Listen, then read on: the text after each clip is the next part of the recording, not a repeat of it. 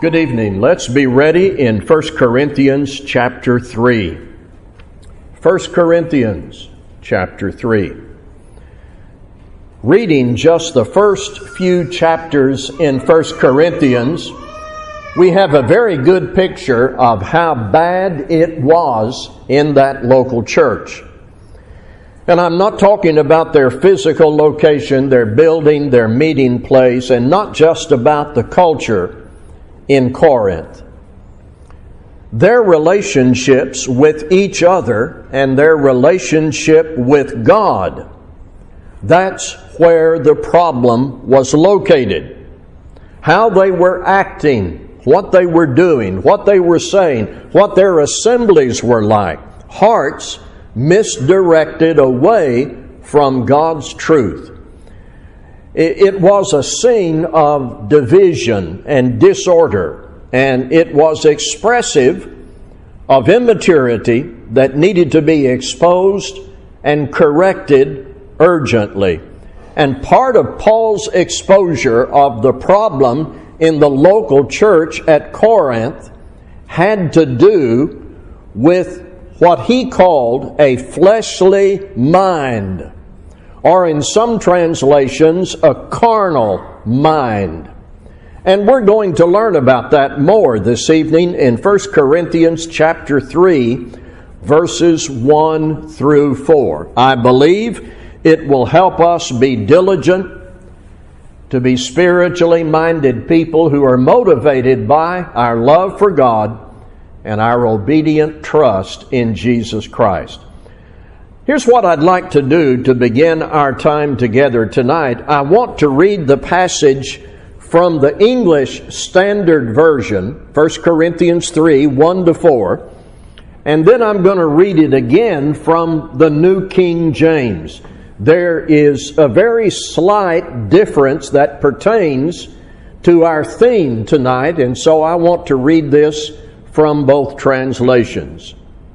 1 Corinthians 3, 1 through 4. But I, brothers, could not address you as spiritual people, but as people of the flesh, as infants in Christ. I fed you with milk, not solid food, for you were not ready for it. And even now you are not yet ready, for you are still of the flesh. For while there is jealousy and strife among you, are you not of the flesh, and behaving only in a human way? For when one says, I follow Paul, and another says, I follow Apollos, are you not being merely human? Same passage, New King James. And I, brethren, could not speak to you as to spiritual people, but as to carnal, as to babes in Christ.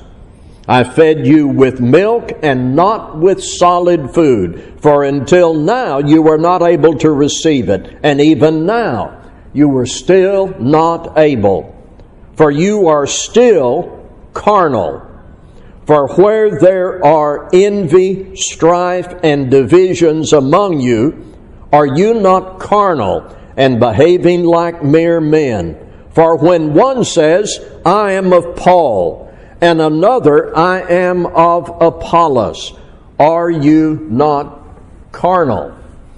So, we have a key expression here in this opening paragraph in 1 Corinthians 3. English Standard Version, people of the flesh.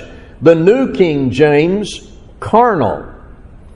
Now, the work we need to do is to look carefully into this paragraph, and the paragraph will tell us what this is all about, what it meant in that Corinthian situation, and then what we need to learn about this today. So I've prepared some highlights from 1 Corinthians chapter 3 that will help us understand what it means to have a carnal mind and therefore avoid that mindset.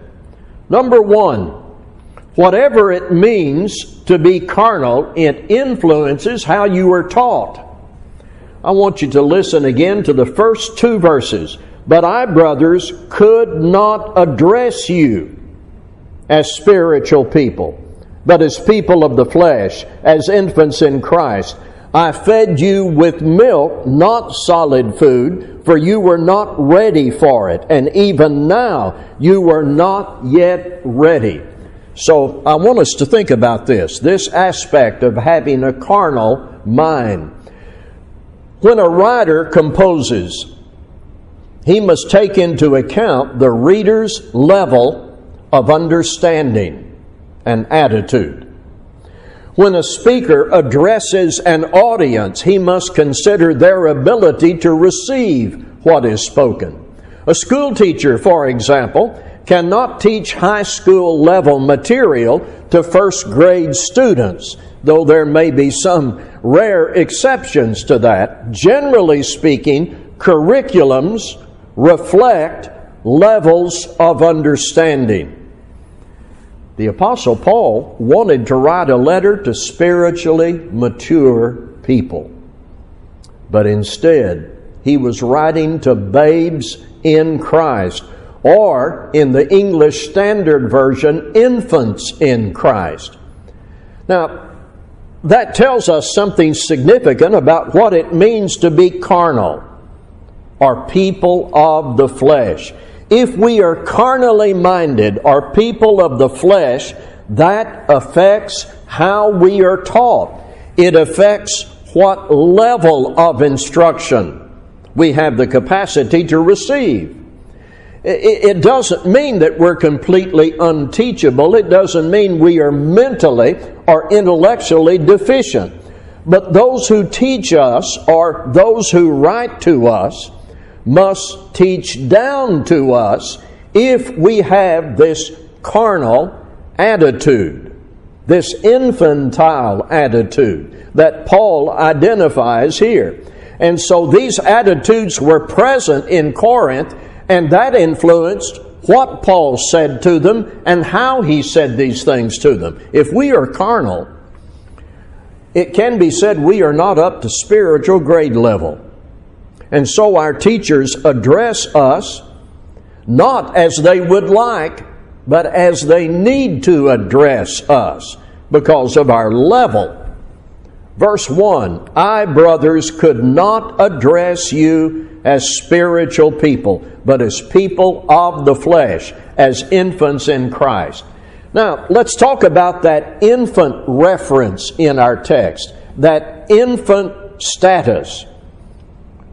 All of us started out there. All of us started out as new Christians, as infants in one sense or another. That was our condition right after we were born into God's family. There was a newness about that. And there may be levels of understanding that some have upon their baptism that others do not have, but we've just entered the family, and there is a newness about that.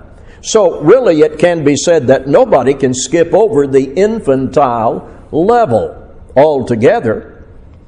The problem is to remain infants.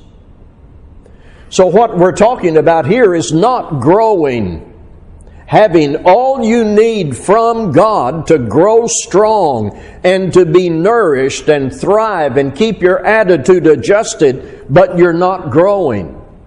To remain in infancy is carnal. It is fleshly.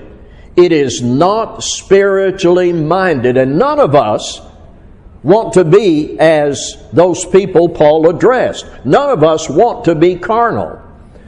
The message for Christians today, new and old, is be certain you are using what God provides to grow stronger, to do better, to reach greater heights. Otherwise, where growth is stagnant, there is the approach of spiritual death if that lack of growth isn't addressed. Growth in the New Testament is about both knowledge and behavior. The ability to learn and acquire knowledge is not complete growth. Once knowledge is acquired, it must be applied in real life. Knowledge not applied does not equal growth. Knowledge not applied is actually a form of ignorance. So, being carnal or fleshly minded influences how we are taught. Number two, whatever it means to be carnal, it evidences a failure to thrive. So let's approach it that way for a moment. Again, chapter 3 in 1 Corinthians 1 and 2. But I, brothers, could not address you as spiritual people, but as people of the flesh, as infants in Christ. I fed you with milk, not solid food, for you were not ready for it, and even now you were not yet ready. Notice in verse 2 the distinction between milk and solid food, and that rings a familiar bell with all of us. Because we don't bring our babies home from the hospital and feed them steak. In this passage, the word milk in verse 2 is associated with babes or infants in verse 1. It is like Paul is saying, I had hoped I could write a letter to spiritually mature people who are thriving and growing and learning and wanting to do more and do better. But no, it turns out I'm still writing to babes in Christ. I tell you, there is a phrase that signals a dangerous situation today, whether you're talking about physical or spiritual health, and that's failure to thrive. Many years ago, Paul and I were licensed foster parents in the state of Kansas, and we took children into our home, and often the record would show that diagnosis, failure to thrive. These children, who by the way were innocent of anything, these children were not growing and learning and becoming healthier because of the environment they came from. It was like they were stuck at a certain level due to the disorder and the abuse in the homes they came from, or the neglect. It was sad. And failure to thrive required immediate attention, and in many cases, lifelong attention. There are Christians about whom this can be said, sadly. They've been Christians for many years. They have attended assemblies, maybe not Bible classes, but assemblies. They have a copy of the Bible. They have the capacity to read and learn, and they apply that capacity in other secular areas. They have teachers, they have opportunities, they have time and needs and resources. But they never seem to begin to thrive, to come alive, to get involved, and be zealous and mature disciples of Christ. A failure to thrive and be a zealous, active disciple is a signal. It is a signal to repent of that lack of growth and get involved and do better. So already we're beginning to see what the text is telling us about being carnal. If speakers, teachers, and writers are disappointed that they cannot feed you solid food, if you're not really growing, if you're stuck, if you're not thriving, the word carnal fits. Look at Paul's statement to them in verse 3 and listen to his righteous impatience. For you are still carnal. You can almost hear Paul saying, when will you grow up? The word carnal or fleshly may involve a variety of sins of the flesh, but not necessarily. It can be just an absence of growth. One may not drink. One may not be involved in sexual sin. One may not be guilty of malice. Just not growing at the rate they should be growing, not thriving spiritually, weak spiritually, like those in the church at Corinth. So, whatever it means to be carnal, it produces immature actions and results. Verse 3, "For you are still of the flesh. For while there is jealousy and strife among you, are you not of the flesh, and behaving only in a human way?" Well, what Paul says here we immediately recognize is not good. Envy, jealousy, zeal for your personal cause, that resents the success or the praise of others, an agitated passion against the other side, strife, affection for conflict. In fact, an interest in adding fuel to contention. That's never good.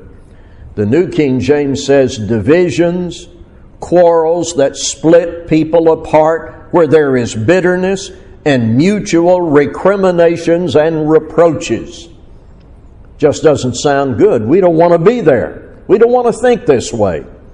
This helps us understand what it means to be carnal. Immaturity that finds expression in these ugly, destructive displays of envy, strife, divisions. Perhaps we see this illustrated dynamically not only in religion, but in politics and in office workplaces or in families. Selfish attitudes allowed to come to the surface, forming rivalries and resentments. When you see that, it doesn't come from the mind of a servant of Christ. If we see any of that in our thinking, we must never tolerate it. Once we identify it, we must never excuse it, we must never feed it, we must reject it. If, therefore, teachers cannot take you deep into the Word, if you're not growing, if you are involved, even if just inside your mind with envy, strife, and division, you're not spiritually minded, but carnally minded. We need to guard against everything that we've studied here in 1 Corinthians 3. Paul said in another passage in Romans 8 and verse 6, to be carnally minded is death. Now that's a signal. To be carnally minded is death. This passage describes what I hope we don't ever want to be. Attitudes we never want to feed. Fourth, whatever it means to be carnal, it tends to show up in alignment with men, alignment with groups or people. In verse 4, for when one says, I follow Paul, and another, I follow Apollos, are you not being merely human? I've always read this, and I've tried to picture this in my mind, this division in the church at Corinth. I suppose my vision of this is pretty elementary. It's pretty superficial. Nevertheless, I see a group of people over in one corner, and they're holding up a banner with the name of their person, their man. And then opposite them in another corner, they're shouting against that first group, and they're holding up their sign, their banner, celebrating their man. Now, I don't know if that's exactly the optics of the situation, but I believe that's exactly what it was like in their attitudes, in their treatment of people, in the minds and conduct of those Corinthians. They were divided according to their preference for some man. Paul said, he wanted to be very clear. Paul said, I don't want to have anything to do with that. Don't go over into a little group and call my name. Don't put my name on a sign. I don't want to have anything to do with that. There is no place for competitive conflict. There's no place for it in the kingdom. And as far as loyalty is concerned, Christ should have our loyalty. It is carnal, it is fleshly, worldly, ungodly to rally around some man in some vain attempt to find unity through some human party leader. Paul says, when some of you claim my name and others claim the name of Apollos and others Simon Peter, are you not carnal, fleshly people? And we need to hear Paul. I mean, all of us today need to hear Paul speak this rebuke against division and loyalty to men. It speaks to an utterly wrong perspective when we align ourselves with men. It is carnal. It is fleshly. Listen again. But I, brothers, could not address you as spiritual people, but as people of the flesh, as infants in Christ.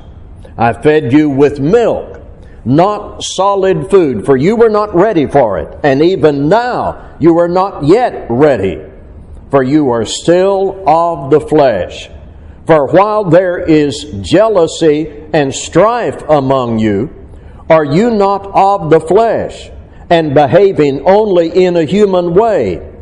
For when one says, I follow Paul, and another says, I follow Apollos, are you not being merely human?